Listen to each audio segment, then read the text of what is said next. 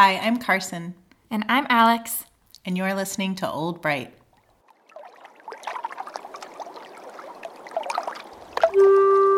Old Bright is a podcast made by Carson Ellis and Alex Joe Ryan. It is an ongoing collection of conversations that document musings, speculation, and light research on and around an Oregon pioneer farmstead. Our theme music is The Willamette Shore by Chad Crouch.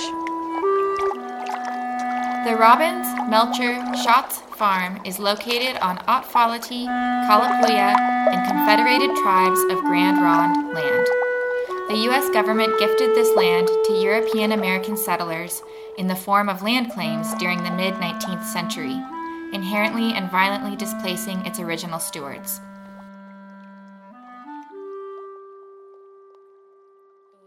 You say something, Carson. Hi. Hi. Hi. Hi. How's it going? Good. Oh, we're starting. I guess so. Hi. Hi. Hi, Alex. It's so good to see you. It's so good to see you. It's been a really long time. I know. You know what I was just thinking about? What? Well, remember the very, very first episode of Old Bright where we were like, hey, this is Alex and Carson. Welcome to Old Bright. Just to prepare you for what's going to happen on Old Bright, we have these segments. Every week, we're going to have a main segment where we talk to you about something, but there's also going to be a segment called From Our Listeners. Yeah. And we're also going to have a segment called The Woodlot, where we introduce you to some new thing we've learned. And we're also going to have a segment called What Is This? We sounded really organized. We sounded so organized. We sounded so pro, where we were like, we're going to ask you about something. We're going to put something on our blog that's going to be like a picture of something we found on the farm. You're going to look at it and tell us what it is. So like we had this whole plan. And like, then don't worry about us. This isn't like that much work. We're just like chilling. We're just chilling and, kind of rolling through all this. And and you can expect a new episode every week. Well, yeah. It's hard for me to even like talk about that without a profanity, but F that. Yeah, F that. That was so much work. What were we even thinking? I don't even know. Weird. We had no plans, really. We were just like, we both know we're abstract thinkers and we need structure. Yeah. But you know what? To all the abstract thinkers out there, you don't need structure. Or how about this? It's okay to break the rules you make for yourself. Okay, that's better. Yeah. Yeah. So welcome to Old Bright. Welcome to Old Bright.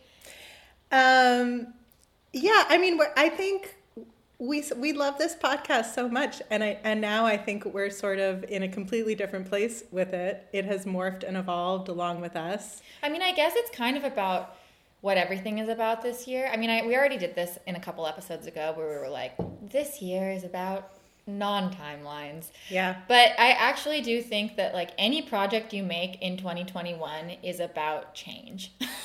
Yeah. It's about like evolution and letting go of expectations and adaption. And so welcome to Old Bright, where we sometimes talk about history and we talk a lot about change and sometimes we talk about art and we enjoy each other's presence. And your presence, dearest listener. I just noticed something, Alex. What? I know that you're going to read some stuff off your phone, and I see that it has a low battery warning on it. Oh my God, I'm just going to quiet it until we need it. Okay. Great. That might get edited out, but maybe not. We just don't know. You know what? No. No. Everyone needs to know that we're real people. With real phones. That's right. That aren't always charged. No. Because who's got time for that? Honestly, I never charge my phone unless I'm in the car. I charge it overnight. Do you charge it next to your bed? Yes. Are you worried about getting weird, like, rays in your head? No. Okay. But I am worried that it is disruptive to my sleep architecture to look at my phone in bed. Yet I do it. Me too. My main, go to sleep practice, like my most surefire helping myself fall asleep thing is doing the crossword on my phone. You know, that's okay. I like that for you. Thanks. Yeah. I like it too. It works. It's not like you're on Instagram, like, feeling like you should be someone that you're not or something, you know? Well, I mean that too sometimes. But mostly just the crossword. Just the crossword. Yeah. Yeah. Okay. Well, this morning I've been thinking this recently. So my routine in the morning, I wake up, my partner makes me coffee. I know I'm really spoiled. And then we sit on the couch and we listen to Up First, which is like the NPR most important 3 stories in a podcast, and it usually takes like 12 minutes. I didn't know that. And it's great, and like I've done it for years, like every morning. But I feel that I am seeking a change. I'm seeking to be more intentional about my news consumption, because it's been such a news-heavy year, and I feel like I don't even think about it anymore, that like I just pour all of this complicated rhetoric into my head and act like it doesn't affect me, but it does. And if anyone out there knows about like a 12-minute inspiring or meditative or like sort of Positive, but in like an interesting way, like I don't want any glossy, cute 12 minutes of morning. Yeah. I want like... Or like, here's your daily mantra. No. Nobody's perfect. No. I don't want that. You do you. No, I don't want that either. I want someone just like exploring something interesting for 12 minutes that I can... And it's different every time. And that's how I start my day, is by tuning in and out of that while I'm on the couch drinking coffee. I bet someone out there has a good suggestion. Yeah. I do think that for a lot of people, the past couple of years has been a process of, like, previously I felt bad about not being attuned enough to news and to current events. And now I'm no more attuned or no less attuned than I was before, but I'd like to be less attuned to it, because while I don't want to be living in a cave, I also feel like there's so much bad stuff. Like you, I maybe don't need as much of it swimming around in my brain. Yeah. And the doom scroll is real. Oh, man. It's like I'll go to NPR when I'm bored just because I want to know what happened next. That's beeped up. It's beeped up. So on that note, we are bringing back one of our old segments. Yeah, from our listeners. Yeah, so we're going to read some of the emails that we've received over the past couple of months. Everybody wait while Alex powers back up her phone. I'm back. All right, so we got this email from Matthew Peacock. Matthew, can I just tell you that I love your last name, and in another life, I'd like to be named Alex Peacock. Some people are so lucky. Yeah.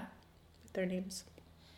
Their subject was Staddlestones, and the message said, "Thanks for bringing this kind of history to our ears. I much prefer learning about how normal, everyday folk live in their time period, rather than specific dates and events. Your discussion of Staddlestones reminded me of a wonderful BBC series called Edwardian Farm. A group of archaeologists attempt to live on a rural Edwardian farm, as the Edwardians would have done. If you forward to 25 minutes into the attached episode, they discuss the use of their farm's Staddlestones. Thanks again, one happy history geek here in Cambridgeshire." Rad. So sweet. Okay, well, first of all, that is the best show in the whole world. People have been telling us to watch it for forever, and you finally did. I don't remember where I heard about it. I just sort of came across it, but I watched Victorian Farm. Okay. And then I watched Tudor Monastery Farm, which is my favorite because I'm like a medieval nerd. And then I was recently watching Edwardian Farm, and when the Staddlestone scene came on, I gasped and I said your name out loud. Wow. Alex! Oh my God. Alex! Because I knew about Staddlestones from Alex. These shows are so good for history nerds, but I feel like for anybody, like I was watching them with my 8-year-old and my husband, and we're all kind of equally enthralled. Ruth Goodman, not all archaeologists, technically she's a historian, and the other two, Alex and Peter, are from are archaeologists. They're all in England. Peter Ginn is my celebrity crush. Oh. It's okay. My husband knows. I'm just putting that out there. Yeah. Peter, you're cute. Maybe he listens. Maybe he does. Hey, if you're in England and you know these people, just, maybe they want to be on Old Bright. Yeah. Please tell them that they're super welcome. Yeah. Yeah. So totally shout out to Edwardian Farm and Tudor Monastery Farm and Victorian Farm. They're basically reality TV shows where these contemporary people live on farms in these time periods using the technology that people used back then. But maybe my favorite part of the show is that they bring in all these experts and they make them dress in period clothes, and everybody's so jazzed. So like in Victorian Farm, they're like, okay, well, we've got our harvest. We have to go load it onto a barge. Let's go down to the canal and find the barge master. And then this dude shows up and he's all dressed adorably in Victorian clothes and he's super excited and he's like the premier barge expert of England, and he shows up and he's like, let me tell you about barges. Wow. It is my favorite thing to do. And then they talk about barges and you learn about barges. That's next level. I'm going to go watch it. It's so good. I know that this doesn't sound like fun to a lot of people, but I feel like it will sound like fun to a lot of Old Bright listeners. Yeah, I was going to say, if you're listening, it probably sounds like fun to you. It's probably your jam. Okay. Should we move on to the next one? Yeah. Okay. This one's kind of exciting because I actually have a paper. We got from our listeners' response that is an actual letter. You can hear it. So old school. Actual paper. Long ago, we did an episode called Hexafoil, which was about this witch marking carved in the door of our barn. Mm-hmm. A marking that someone carved into a door in order to ward off sorcery and like evil demons and witchcraft, basically. So we did some research into that. We did an episode about it, and then it sort of devolved, as it does, into a conversation about witches and witchcraft and what that means in contemporary times. A conversation for which I had consulted my friend Mo, who is a witch, and she actually she listened to the episode and she wrote a response on paper with a pen, which was really nice. She's a good correspondent. I'm not going to read the whole thing, but I am going to read a section of it that I think people might find interesting. So she says, it occurs to me that it might be useful to identify witchy practices as opposed to naming a vocation. So instead of saying like witchcraft, witchy practices. And that's perhaps more accessible to listeners/people. Like an artist receiving information is priestessing it in that moment. The way we might shush someone who is talking because we're sensing an important download coming through. Or you could do a little witching in the garden. I like to tell people I got my witch's eye on it if they want me to pay attention to something. Maybe easier for people to access than a declarative statement. You could say of a painting or a song, that's a nice piece of priestess work. Or when you resolve a sibling argument, that it's a piece of effective witching. You know how if you want a kid to feel safe, you just kind of unfurl and wrap your loving branches around the kid and non-verbally help them calm down? Or when you feel someone erect an energetic wall and non-verbally rebuff you, that's what witching can look like to me. We all do it all the time. Some people have more of a proclivity, which is why I believe it's important to get training. When we work with the invisible realms, but have to live in a visible, tangible, shared reality, a person can easily get lost. Training, grounding, protection, building relationships with plant, animal, and spirit allies helps us to be in balance with the work and stay anchored in our humanity. So I thought that was helpful, just some context from an actual witch instead of just us gabbing and making the best sense of it we can. I really relate to the download part, like when you're in a thought. I mean, it feels so special. That's not the right word, but like when you're like on a mental wave and someone's interrupting you for whatever reason, and you're like, it's so valuable to be on this mental wave. I just need you to wait. Do you know what I mean? I do know what you mean. I think that's what Mo meant too. Yeah. Also, talking about like relationships, I mean, I don't know that I'm not trained in any way, but I love rose hips in the winter. Do you? Yeah, I just feel like they're so charged. They're like these like last push of energy from the prickly bush, you know? Hey, years and years ago, when Milo was super, super little, you worked for us and you helped take care of Milo and you picked some rose hips and you hung them on a nail on one of the posts in the barn, and they're still there. Yeah, Did you know that? No. They've probably been there for 5 years. Wow. I'll show you That's after we're done. so beautiful. Yeah. Oh. There's also a very witchy little bouquet that you also made for Milo years and years ago, and it's all like cobwebby, but it hangs over his bed, and it's very old and kind of very cherished. Well, thank you. So maybe you did a little bit of effective witching. Maybe with I those- just with those offerings. established an apartment for a new young person. I put it up together for him and put rose hips all over. What do they represent to you? And do they represent anything traditionally, or is it mostly a significance you've assigned them? Well, I don't know very much about what they represent traditionally. I mean, I haven't I guess you mean roses are red kind of traditional, or? No, like, do they have a kind of is there a tradition of, I know people drink rose hip tea. Mm-hmm. Oh, just to back up, rose hips are those little red balls that grow where the bud of a rose had been. Yes. So you see them in the winter and sometimes in the fall. But I know people drink rose hip tea, but I don't know what sort of spiritual or medicinal qualities it has. Mm-hmm. I mean, everything is completely self-assigned. Mm-hmm. When I was young, my grandparents had a farm, a small acreage, and it had many different lives of what it was while they owned it. And one of the iterations was it was an organic rose farm. Mm-hmm. And my favorite roses were these brambly, really wild bushes mm-hmm. that were huge. They were 10 feet tall or something.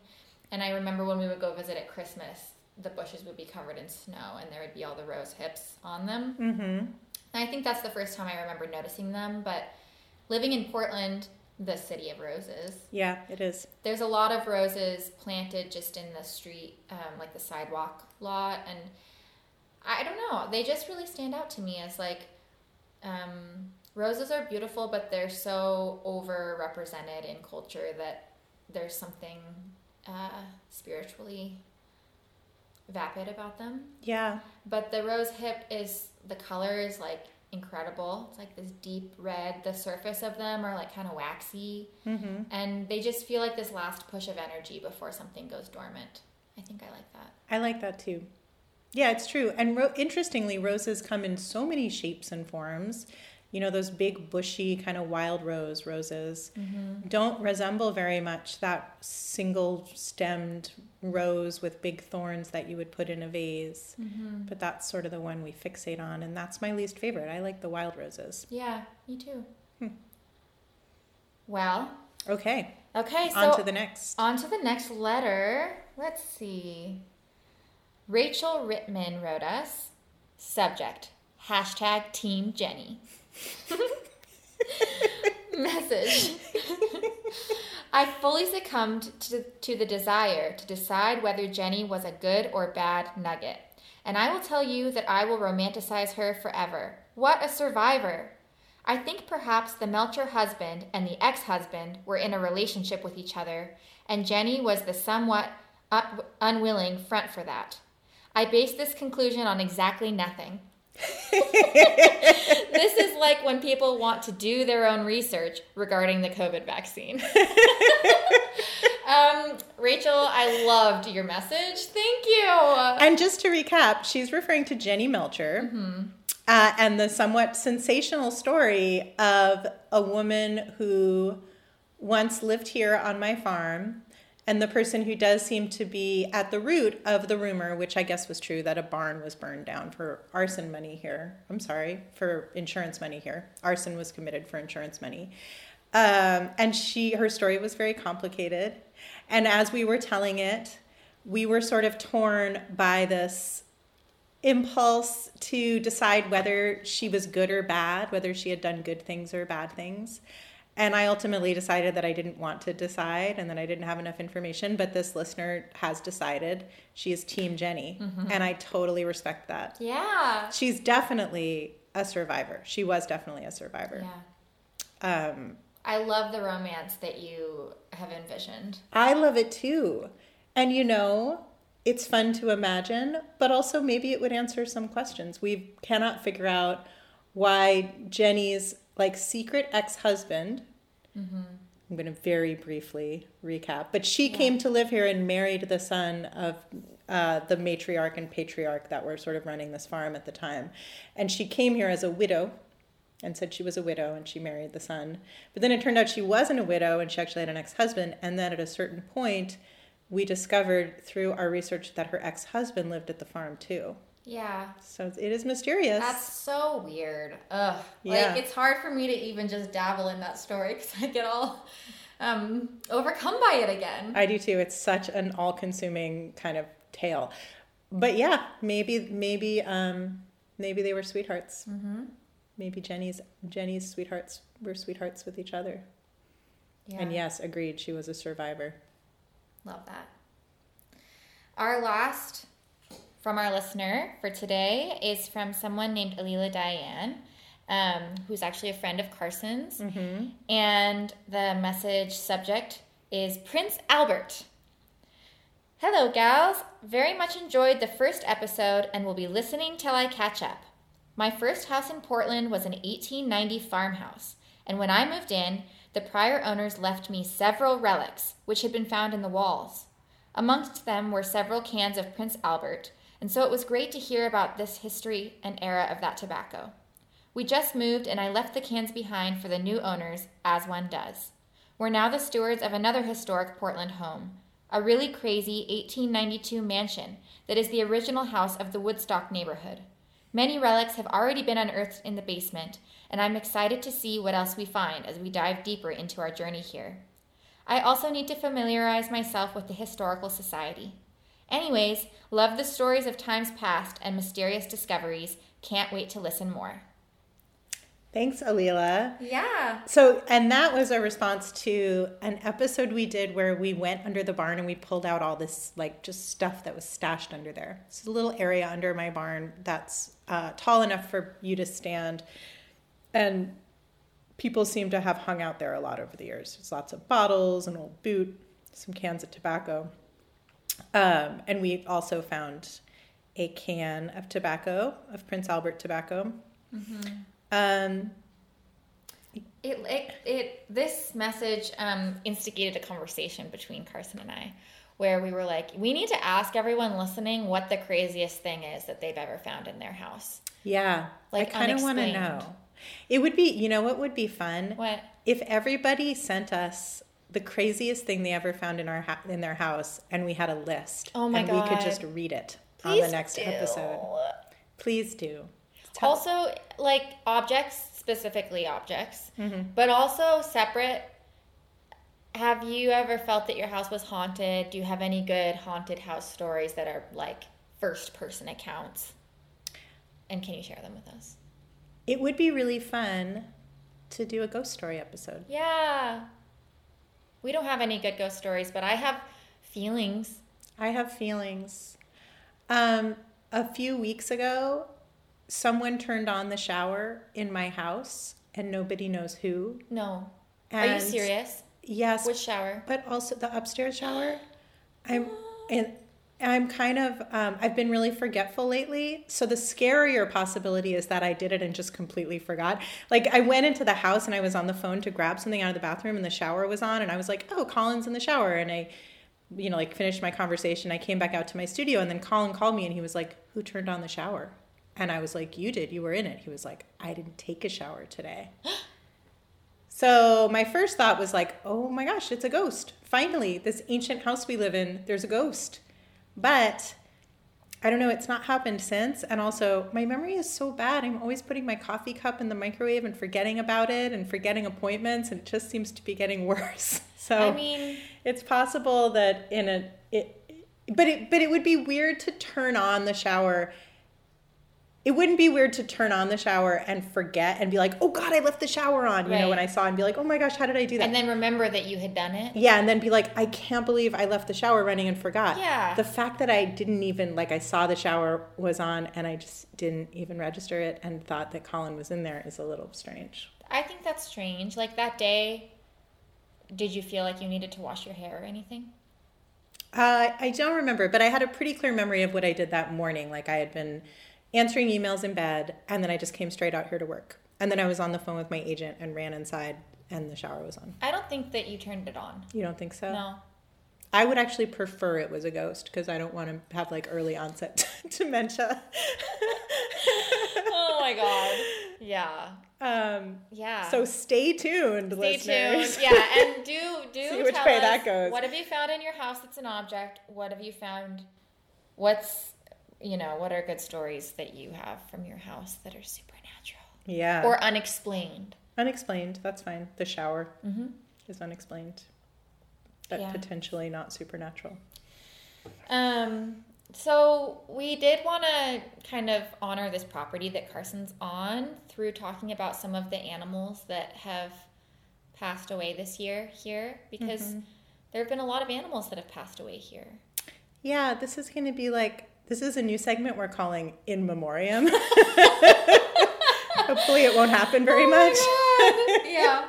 But so when I moved here in 2013, there were 2 llamas living here already. I may have already talked about this on a previous episode, but just briefly, they belonged to the listing agent for the property. So the real estate agent who was selling the property was like, those are my llamas. You can have them if you want. And I was like, well, yeah, definitely. I would love your llamas. I didn't know anything about llamas. Yeah. Seemed weird to say no to a llama adventure being offered to me. So we had these 2 llamas that were here when we moved here. They weren't young. I think they were maybe 8 to 10 years old when we moved in. And then maybe a year later, some good friends of mine had a couple of pygmy goats that they needed a home for. The llamas were Danny and Sugar. The pygmy goats were Penny and Maria. And my friends lived in Portland and they had the goats in the backyard. And I think it was fun for a while, but it was just kind of close quarters with their goats and their kids and their dog. So Penny and Maria came to live here. And then a little while later, my old neighbor, Sarah Taylor, who is like a humanitarian midwife, so she travels to war-torn and third world countries and delivers babies. She's a pretty rad older woman who lives kind of next to the woods in Forest Park. I feel like I have to segue to tell this story about Sarah because it's so amazing. I mean, I'm listening. I'm engaged. Are you engaged? Yeah. Okay, so Sarah was in some other country, and I think it may have been the Philippines. And she was in a village, and a really scary mosquito-borne illness tore through the village and was decimating it. And people were dying, and she got really, really sick. And she thought she might die. And in her fever dream, she said, if I make it back to Portland, I'm going to get a lamb. Wow. Yeah. That feels so Christian. Well, she's like an old hippie, so I don't think it's a Christian thing. In fact, she's got pretty specifically pagan vibes. If I had to figure, she's got witchy vibes. Maybe she is a Christian. I don't know, but she had grown up on a sheep farm, and she just really, it was just this moment of heartfelt I want a lamb. So she survived, and she came home, and she got 2 lambs. And one of them was always kind of sickly, and she went away on another trip, and while she was gone, one of the lambs died. So she came home, and the remaining lamb was really sad, and she was getting to be more like a sheep at this point. She was pretty big. She was sad, and she was lonely, and she was very imprinted on the humans around her, but didn't have a lot of animal friends. So Sarah called me to ask if she could come live here, and I said yes. So she brought her here, and that was Birdie, the sheep. Yeah. Who I loved very much. I know you're not supposed to pick favorites with anything, children or animals, but I think Birdie was my favorite. Birdie was my favorite. Yeah. She was actually pretty shy, but she was really gentle, and she loved to be scritched and pet, but you had to approach her just right. If I went and sat in a folding chair in the pasture, she would come over and put her head on my knee, and I could scritch her head, and she loved it. But if I tried to walk up to her and pet her, nothing doing. And her body, too, was a really interesting shape. She was quite obese. She was. But it wasn't, you look at her and she was, soft looking because she was a sheep, Yeah. She had, this fuzzy hair that wasn't really, fur. I don't know. It wasn't, usual wool. It was, So, interestingly, she's a haired sheep. So she doesn't get sheared in the spring. she just loses, she sheds. So that's why, like, at a certain point in the late spring, like half of that wool would have fallen out and the other half wouldn't. And so she always looked really bedraggled for like a solid month. Yeah. But she was just doing her thing. But underneath all that frizz, her body was so dense. Yeah. Like, if you touched her, it was like not squishy obese. It was like dense rock shape. Yeah, like sculpted. She weighed a ton. She was so big. So I had all those animals. And then at some point over the summer, my friend Cynthia, who lives in Portland and did a lot of goat breeding, though she has now retired from goat breeding, but she bred the 2 goats, Penny and Maria, that I got from my friends. And she was on her last remaining goat, an old goat named Becky, who is actually the mom of Penny and Maria. And again, Becky's friend Pocket, who I think Pocket was the other one, who was the other old goat, had passed away. Becky was all alone. And so Cynthia was like, I think that Becky needs to go live with other goats. Can she come live with her daughters? And I was like, yes, she can. So she came to live with me. So these are the animals, and they are like a little sweet crew that I've had for many years. My kids have grown up with them. Maria and Penny and Becky, the goats. Birdie, the sheep. Sugar and Danny, the llama. And the llamas are getting kind of old. All these animals went through a pretty traumatic year because in the fall of 2020, we had really, really devastating wildfires. We were in an evacuation zone. We didn't have to leave. In fact, we took in a bunch of other goats that did have to evacuate from someone else's farm. But there was no place for the animals to go. They were just out in the smoke for weeks. And the AQI, the air quality index, was like in the 500s. It was absolutely unbreathable. So that happened. And I don't know. It's just been like a rough couple of years on the farm. And so I don't know if any of this had anything to do with it, but we've suffered a lot of animal deaths this year. Mm-hmm. There was intense heat this summer. Right. That was the other thing I was thinking of. And then we had heat like I've never experienced before. Like nobody in Portland, the Portland area had never experienced this kind of heat, as far as we know. Mm-hmm. So, and Alex was here with me during that heat wave because we were doing that. We were doing like we were doing like an archaeology antiques roadshow on Zoom, which we will tell you about another time. Yeah. But so she was here during that heat wave where we were hosing down the llamas all the time because we were worried that they were going to overheat. And in the wake of that heat wave, one of my llamas, Danny, kept getting this thing called choke, which is like when food gets caught in your throat and it's really horrible and you have to like clear the blockage and it's super traumatic for the animals. And Danny passed away after the second time he got choke, which I think he got because he was dehydrated because it was just so hot. It was very sad. Mm-hmm. And then a few months later, Birdie got really sick kind of all of a sudden. I went away, I was gone for the weekend, and my friend was watching her, and she seemed sick before I left, but she went downhill really fast, and she died, and we don't even know why. Super devastating to lose Birdie. And then, like a month after that, Sugar, the other llama, got a cancer diagnosis. She's got this giant mass in her chest. And I think that made her a little sicker, and also she's kind of moving slow because she's on all these pain meds. And I think what most people don't realize is that llamas are amazing guard animals of smaller animals.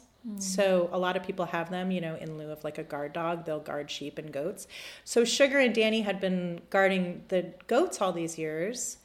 And we never locked them in at night or anything. Even though there's coyotes around, we didn't have to worry about it. And I still wasn't worrying about it because Sugar was still up and around and seemed like fierce enough to ward off coyotes. But no coyotes got Maria, one of the little goats. So that was really sad. We had 4 beloved farm animals die in the course of, like a handful of months. So this is the in memoriam remembering of Danny. Oh, I'm sorry, 3. Sugar's still around. She's still kicking. In my head, I was like, oh, I didn't know that Sugar had died. That's so sad. glad I've not written Sugar off. She's still got a spring in her step. She's still around, but she doesn't really have a spring in her step. She's like pretty much on her last legs. She's real sick. She's on tons of medication. We lost 3 animals and got a terminal diagnosis of the 4th. So it's been a sad few months, and I just want to shout out all my animal friends. Yeah. The happy news is that we got a new llama, because we had to get someone to keep an eye on everyone. Her name is Wangari. She's named after, she came to us with that name, and it's a really awesome and righteous name. She's named after a Kenyan activist who won a Nobel Peace Prize, I think. But we call her Wanda anyway. Cute. Sometimes I call her Wanda Wangari, like that's her last name. But her name is Wangari. We call her Wanda. She's ungodly tall. She's like a full foot taller than Sugar. And she has these like really goofy kind of like Great Dane vibes. Wow. My friend described them as. And she's really sweet. She's bringing us a lot of joy. So that's the happy part. New family member. New family member. Love that. Yeah. Pretty. Well, that leads us to our last segment, which is Art Talk. Carson and I were like, what are we going to talk about today? And we had all these options, and we realized that what we really wanted to talk to each other about was what projects we've been working on. And we feel like one of the most interesting portions of our conversation in episodes past was when we did this. And so I hope you'll bear with us. Interesting to us anyway. Yeah, enjoyable to actually talk about. Yeah. Well, it's really fun to nerd out about research and history stuff. But of course, like a certain amount of effort goes into that, and also a certain amount of like intellectual organization in terms of how to tell you guys about the stuff we're learning about this property that's not either just like a gushing, enthusiastic, like stream of consciousness ramble, or just like a timeline that we're listing off to you. However, and with acceptance of like we really have no idea what we're talking about. Ultimately, it's all just rambling. It's all just rambling. But as a reminder, we're not historians at all. No, not even in the tiniest bit. Yeah. We are both artists. Yeah. And that is what we spend most of our time doing and thinking about. And also perhaps the lens that we're looking at a lot of this historical stuff through. Yeah. So we've refrained, even though we haven't seen each other for a while, from asking each other what we're working on. No. So we can do it now. Alex. What? What are you working on? Oh, thanks for asking. You're welcome. What am I working on? Too much, also the right amount. Big projects and little projects. I'm working on this film project right now that is about the Trojan Nuclear Center, which is a old power plant in Oregon. It was actually the first nuclear reactor, I think, in the United States. And it was demolished in, I think, 2002 or 2003, in the early 2000s. The reactor was demolished. And now there's just sort of this like scarred landscape from it, and it's been turned into a public park, but half of the park has like a chain linked fence and weird old buildings that people in like police cars still work at, and it houses nuclear waste. And so it's this like contradiction of like really beautiful, like effortless seeming natural space that people come to walk and be in, and then this like very controlled, like human sort of like concrete scape that has lots of power lines. And a friend and I are making a short film about it, which has been such a fun and new journey for me because we're using a Bolex, so it's like an actual film, and we've been ordering the film from New York, and then we shoot it, and then we send it back to New York to get it developed and digitized, and then we edit it on our laptops. And I think like for me, I went to school for painting, and I think I have often felt like a yearning for creative expression outside of my trained craft, because there's something so beautiful and raw about like figuring out how to do something, and like it feels like there's this potential to be more honest when you're doing that sometimes. So it's been really exciting to play with this medium that feels I think aesthetically like it's in line with how I like to express myself, but also there's a lot of learning and play that's going into it. Cool. That's so exciting. Yeah. So that's like a big ongoing project that I'm working on. I have questions about it. Like, okay. Is there a thesis, and do you have a feeling about nuclear power? Because I feel like that's controversial. I feel like I grew up, I don't really know or understand very much about nuclear power plants, but I grew up as the kid of hippies, like with just idea that like nuclear power and nuclear power plants were like dangerous and environmentally devastating or something. Though I actually don't know why they're more devastating than other forms of energy. But then also I've had conversations with people where they're like, no, nuclear power is like the cleanest, most renewable, most safest. Like, do you have any kind of, do you fall on either side of that? And is that any part of the making of the film and the premise of it or the message of it? I think when we started out, the way that this project was started is that I was on a trip with my grandma to Astoria, and we drove past the old site. And when it was built in the 70s and 80s, and there was this huge propaganda push behind it to make people in the area comfortable with it and excited about it, because it cost a lot of money, and the tax money was funding it. And so when my grandma raised my dad here, my grandparents raised my dad and his brother here, and when they were young, they would go there as kids and visit the center, and there was all of this interactive display and like learning games and like a whole visitor center, and it was designed to be a public space for people from Portland to come learn about nuclear power. And so on this trip with my grandma, like almost 10 years ago now, we were driving past it, and she just offhandedly referenced it, like, oh, that's where Trojan used to be. And I had never really heard of Trojan before because it's long gone. And it sparked my interest. And I think, so to answer your question about if I have a feeling about nuclear power, my take is that the making of nuclear power is clean and impressive. Like, you can make so much more power than with other forms of energy making. But the problem is that it creates nuclear waste, and no one has an explanation of what to do with that yet, with the nuclear waste, and it's incredibly dangerous, the nuclear waste is.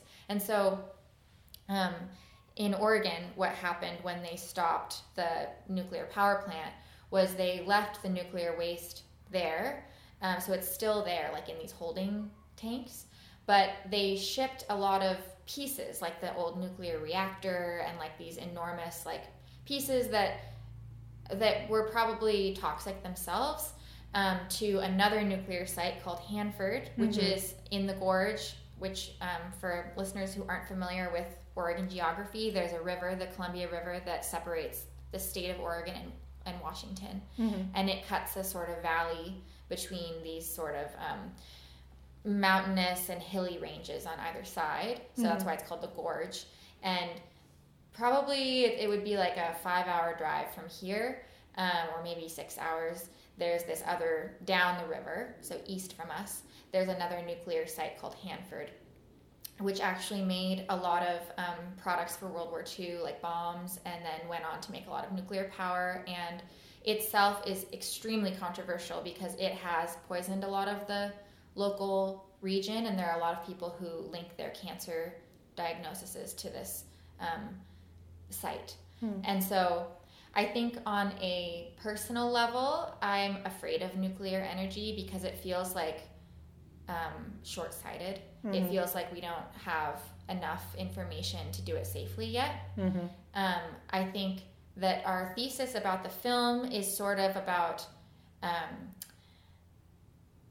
human affected landscapes and sort of an observation of like modern archaeology on something that's not so long gone. So much of like the American West, like in Oregon, the West Coast, or like all of these little small towns in Oregon, they feel like they like were established only 100 years ago and they're already in ruins. Yeah. And Trojan feels that way. It feels like you walk around and you see all of the cement foundations for all of the buildings that they took down, and there's all of these remnants of this thing that was a propaganda push and like a very big deal in the whole world. Like, I think it's one of the only nuclear towers that's ever been demolished. So it is like a really big deal, but if you're there, there's no information or signage or anything that tells you what it is. Wow. So it's this interesting like at once they want you to feel comfortable because they still maintain the park, and they put fish in the pond and people fish from it, and you know, it's there's like a disc golf site, and it's encouraged that people come spend time there, and at the same time they work hard to like make sure that you don't know what it really is or like what it once was. So I think it's sort of, the film itself is sort of like an abstract observation on that, like offering of information or not offering of information through the landscape. That's all stuff I didn't really know. And it's interesting. So the main concern with nuclear power is nuclear waste. It's not like Chernobyl or like some kind of nuclear. Well, that's also a concern. I mean, when they built Trojan, basically we needed power in this part of the world at that time. We think we still do, but they've focused on other ways of making it. But at that time, there was like this looming, we are not going to have enough power in a certain amount of years. Like, more people are moving here than we have power for. And so there was this political push to like make more power happen right now. Yeah. And that sort of overrode all of the scientific studies that like warned of the effects of what it meant to build a nuclear reactor where they were building it. So Trojan itself, or like PGE, Pacific General Electric, I think, they have stated many times that it was the safest place to build it, and that's why they built it there. But in truth, that's completely not true. There's like a crack in the rock bed that it was built on that is linked to the big earthquake that will come someday. Oh my gosh. And so but they wouldn't have known that when they built it, because that whole Cascadia subduction zone fault is relatively new. I think they did know. I think that the scientists, I think there were people linked to Portland State University who were, what do you call it? Lifting red flags. They were worried about it. Raising them, yeah. But, I mean, an example of how serious it is when they built it, people said, well, what if Mount St. Helens erupts?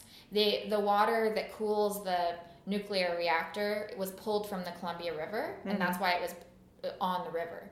And if the Mount St. Helens erupted, it would clog the river with ash, and that would clog the cycling of cooling water, which could lead to it overheating, which could lead to it like exploding and pouring all of this waste into the river, which would pollute like the whole river ecosystem. Yeah. And so there was that concern, and they said, well, Mount St. Helens is never going to erupt. Well, when it did, they like immediately sent barges out to go back and forth in front of Trojan to clear it out so that it didn't get clogged, but it was like very hush-hush because it was like a really big deal. Like, it could have clogged and become explosive. Wow. Which is just crazy. It's like it was a pretty tumultuous, dangerous situation that I think really only ended because of its proximity to a hippie liberal city and all of the people who had a close eye on it. But it's curious that all of the nuclear reactors that are still in function just happen to not be like 45 minutes outside of a liberal city. Yeah. You know? Yeah. Yeah. Can I ask one more question that's funny? Of course. What does nuclear waste look like? Like, is it like green slime, like on The Simpsons? That's a good question. And I guess I have two answers. One is that I don't really know. And one is that I think nuclear waste can be a lot of different things. I think that like some of the mechanics of the whole system can become toxic. So it could just look like a piece of machinery, you know? And something that's just come in contact with a nuclear reaction. Yeah. But then I think there is like actual nuclear waste, and I don't know what that looks like. That's like a product of this, of making nuclear energy. And I don't know, I imagine it to be like a battery. But. Oh, that's not as funny. Yeah. It's like, it's scary. It's scary because it's so, you know, it's like when you admit that it's just there. Like, I don't know. You can't avoid it. You have to be less scared of it. You're not going to touch it and die. It's like you're going to touch it and get really bad cancer in 20 years. Yeah. You know? That's scary. That is scary. So that's like a big ongoing project that I work on in spurts when we have like the opportunity to. How long have you been working on it for? We did our first shooting day in, I think it was May. Mm-hmm. And then we've gone back out a number of times to interview different people and walk around and learn things. And we did our next big shooting day last week. Mm-hmm. So in December. Cool. And between then and now, we've done like editing and research. But yeah. Cool. Yeah. That's that. Tell me about a long ongoing project you're working on. Oh my gosh, I have a few. Okay. Gosh. Okay, so I have my normal projects, which are books, right? Mm-hmm. That's like my main job is I illustrate books. And I just finished illustrating a book by a woman named Randall DeSev, and it's called This Story Is Not About a Kitten. Mm. And then I'm in the process of working on a cover and some art for a horror novel for kids. Whoa. But it's pretty like legit scary. So like middle grade novel, like 8 to 12-year-old kids, though I think they're trying to skew it a little older, that Colin wrote. Ooh. But, you know, I'm not even sure if I'm supposed to mention the title of it or anything. I know he's talked about it. I don't know if they've announced it. So I won't say the title, but I will say that I've been working on the cover for that. So that's my two, like, main jobs. Mm-hmm. And then in addition to that, as you know, I always have, like, a million little side things that are typically not work in the sense that I get paid for them, but they're just things I love to do. Mm-hmm. And as far as I'm concerned, equally as much my work as anything else I'm doing. So one of those projects right now is illustrating or drawing this comic that I've been thinking about and kind of outlining in my head for a bunch of years. I started drawing it so long ago, before we even moved here. I started drawing it when we lived in Northwest Portland. So probably like 10 years ago. And I drew like the first few panels of it, and then I thought about it for a really long time. And then I decided that I didn't have it in me to draw a graphic novel because it seemed too hard. So I started to write it as a chapter book, and I wrote like the first 5 chapters of it. And then I thought maybe it would be like a really, really long picture book. And then I abandoned it for 5 years. And then I recently just came back to it. And so what I'm doing with it now is I'm drawing it. It's a comic. And I guess it's like a web comic that I would publish someday. And I'm just putting it on Patreon. Hello. And I put it on Patreon because I knew that, as with so many things, I tend to get really excited about something, about a project idea, and just want to do that thing so much. And then my enthusiasm tapers off when something else, you know, it's like I'm just obsessed with whittling. I just love whittling things. And then suddenly I'm like tired of whittling things, but I'm really into quilting. So I tend to be like all in and then abandon something and then take up something else. Mm-hmm. It feels almost like this kind of manic grip that these various pursuits kind of have over me, and I'm powerless to fight against them. So I was afraid that would happen with this too. And I thought, hey, you really just need to draw like a handful of panels a month, every month forever, just to kind of keep plugging away at it. Mm-hmm. Just to keep it in the works because you're excited about it, and and also not to overthink it.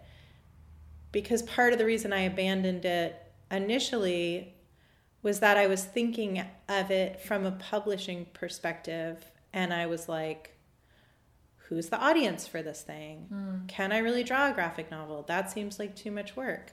If it's a chapter book, I think it's too short, and the way I'm writing it is too sophisticated for the age group that would read a chapter book this short. You know, just like there are all these publishing conventions, and they were sort of roiling around in my head, talking to my agent about them, talking to friends about them. They're real things.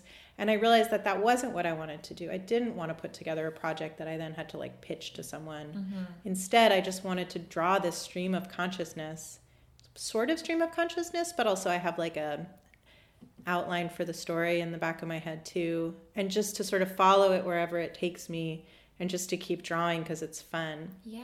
And also to have this very portable thing because they're just like little pen and ink drawings, so I can work on them in a sketchbook anytime I have time. So that's this project that, at the rate I'm working on it, if I want to tell this whole story, it would take years and years and years, and maybe it will. But at least the Patreon thing, because people are like paying to be my patrons, I feel like I can't not do it. Yeah. And I'm not inclined to stop doing it, but at some point, some other more exciting thing will usurp this, and my impulse would be to drop it. And this makes it so that I have to keep working on it. It holds you accountable. It holds me accountable, which is a very useful thing. Because the thing that normally holds me accountable is deadlines. So without deadlines, there's really no guarantee that anything gets done ever. Mm-hmm. As you know by how often we publish Old Bright. Exactly. I mean, we're both we way. even made a deadline, but then we were like, oh, this is so fun because we can break all the deadlines we make. So I wanted something that would hold me accountable without being a deadline. I'm like really, really, really, really, really, really, really tired of deadlines. I've had them my whole working life, my whole parenting life. You know, I have a kid who's going on 16, and his whole life I've always been under the gun. I've always had a deadline, and most of the time I've been late on a deadline or about to be late on a deadline. And it's kind of a shitty way to live. Like, it's inevitable. It's my job. I should be very grateful and am very grateful that I have deadlines. People want to hire me to do illustration work, but also I'm so tired of it.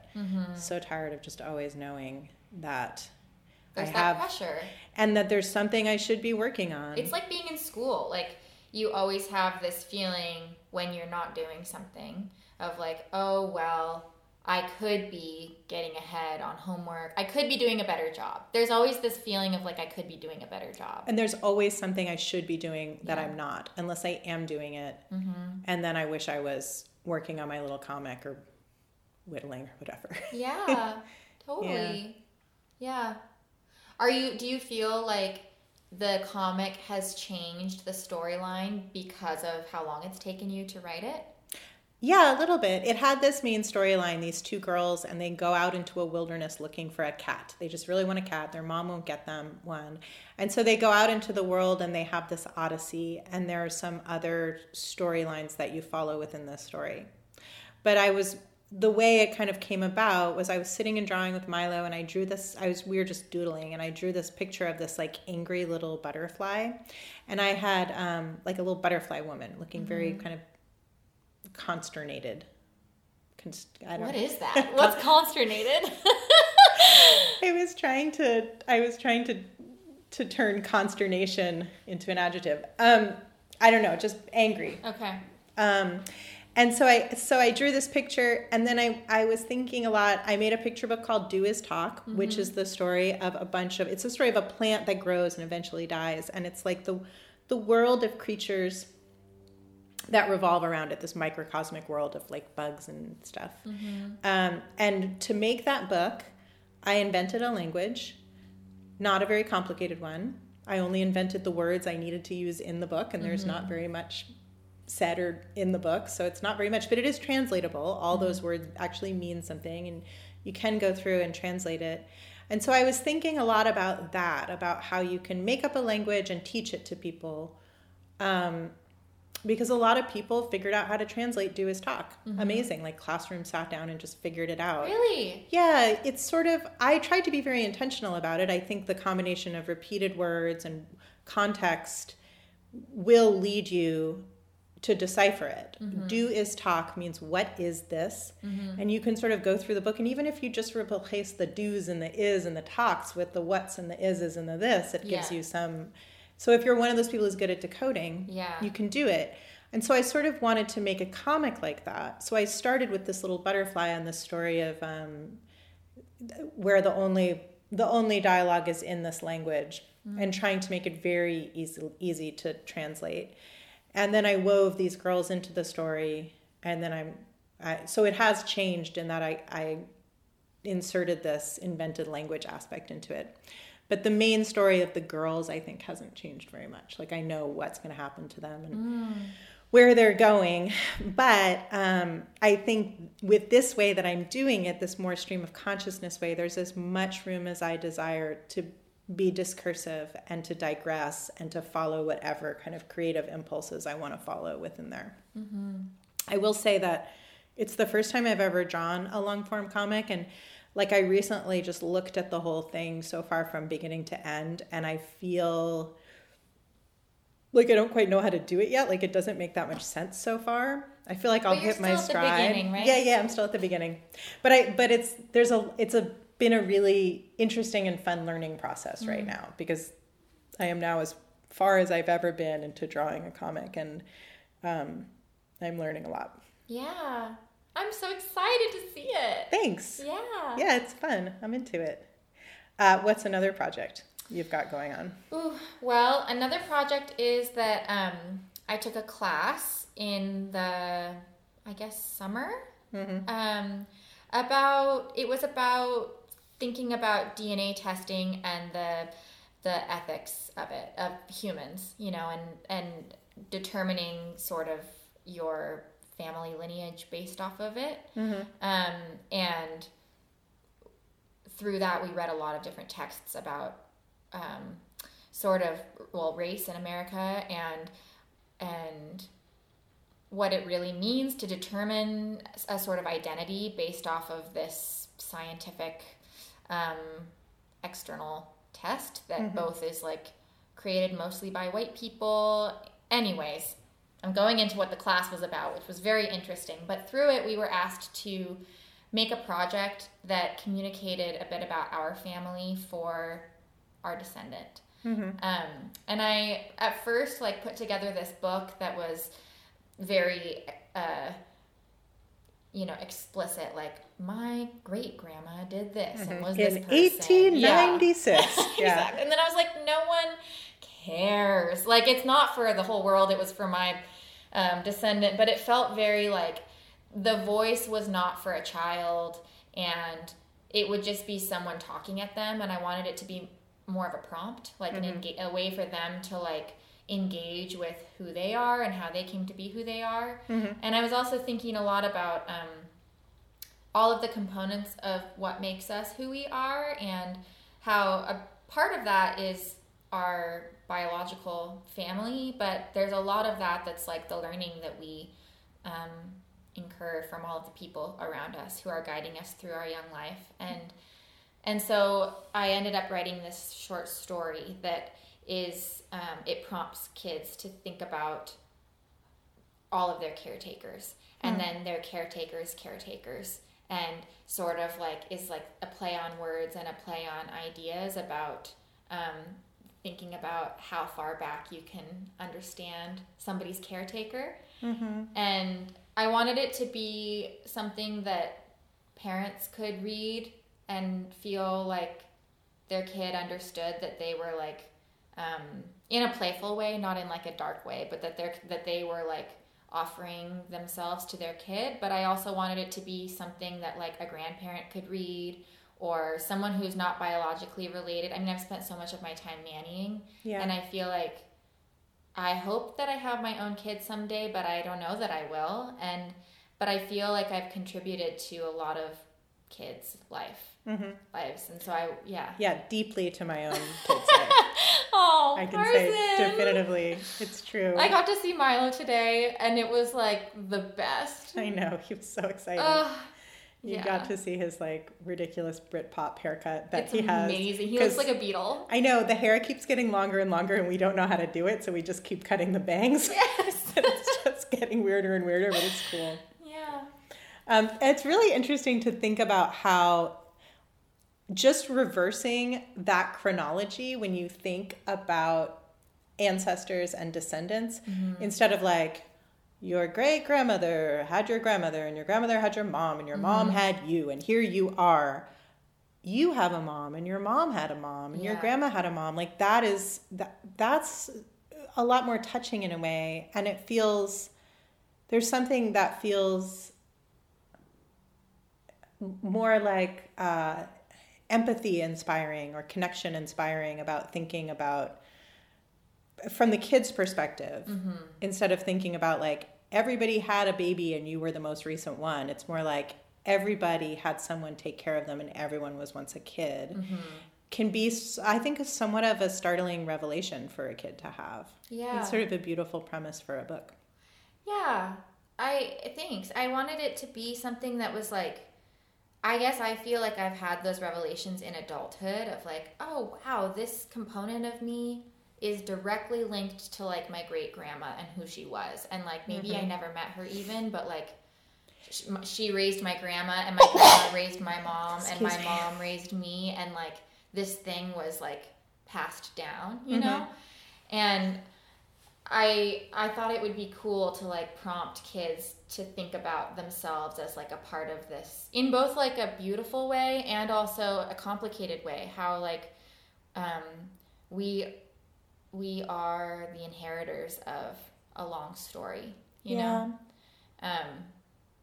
Yeah. So I'm excited. I wrote that over the summer and have been finishing up a job, like a money-making job where I work at a restaurant. But have been feeling that my energy for that type of work has really waned. And in January, I won't be doing that work anymore, and I'll have some time to pour into creative projects, and a goal is to work on the illustrations for this piece. I'm really excited about it. Thanks. I think it's going to be amazing. Thanks. You're welcome. So that's another short, but of course, like, tell me about a time filler project that you're doing when you don't want to do anything else. Well, okay, I'm working on this quilt. Yeah.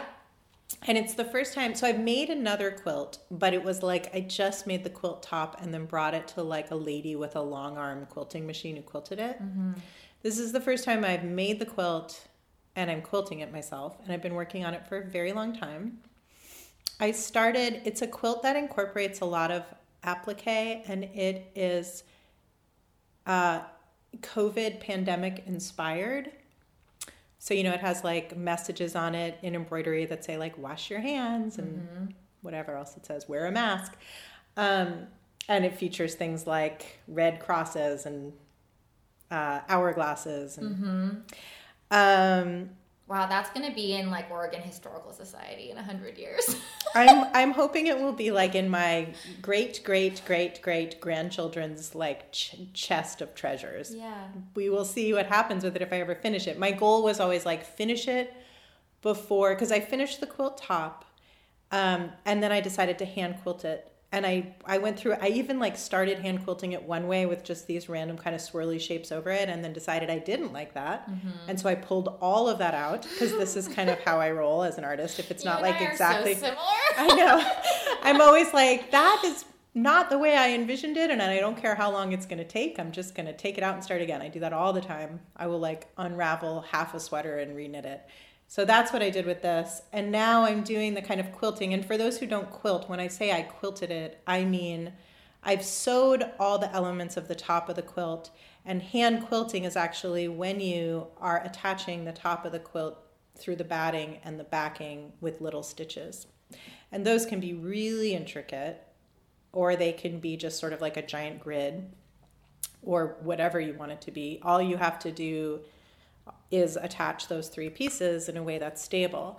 Mine is turning out to be fairly intricate, and I'm doing like, I think maybe it's called stitch in the ditch or something, where I'm actually like quilting around all the shapes and stuff, and then quilting grids and stuff into the big areas to make sure that there's just tons of stitches in this thing and it feels really sturdy. And man, it's very time consuming. Yeah. I come back to it whenever, it's a really nice thing to do when I'm like listening to an audiobook with my family or something like that, like just sitting in the living room hanging out to have something to do with my hands. And I don't know if we'll ever reach herd immunity, so my goal to finish this quilt before herd immunity is like totally fine. Yeah, you're gonna get I might have my whole life and have COVID forever, and I'll be quilting all along with it.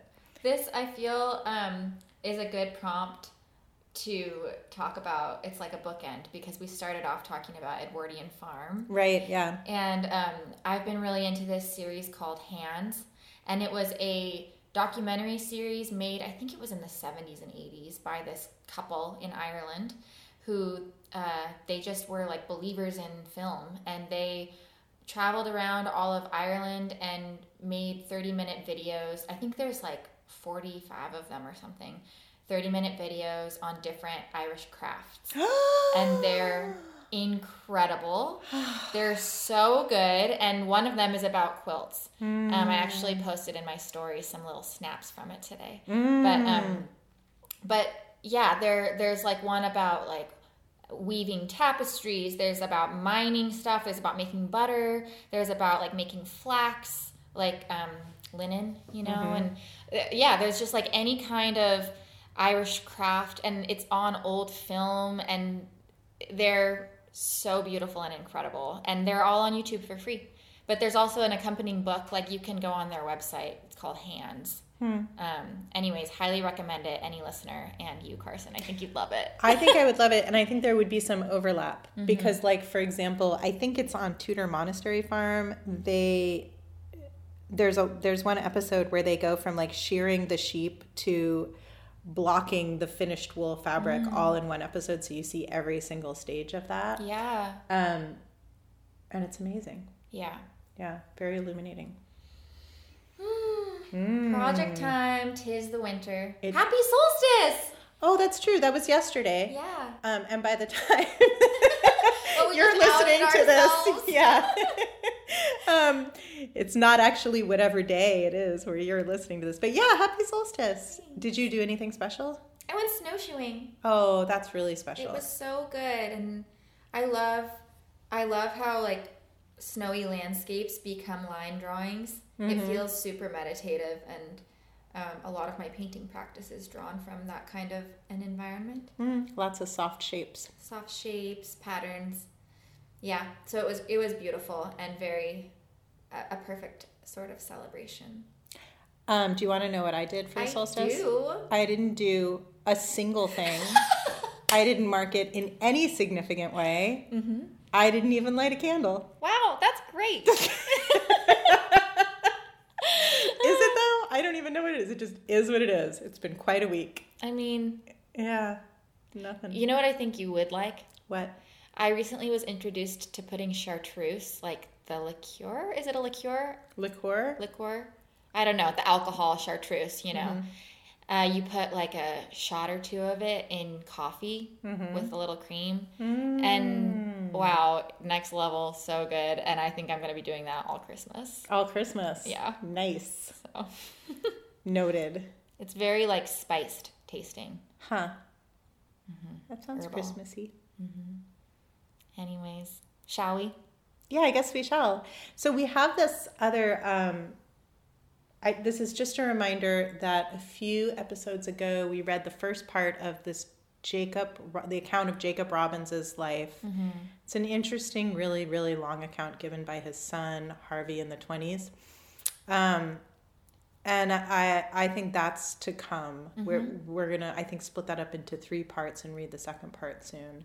So that might be the next episode, or maybe not.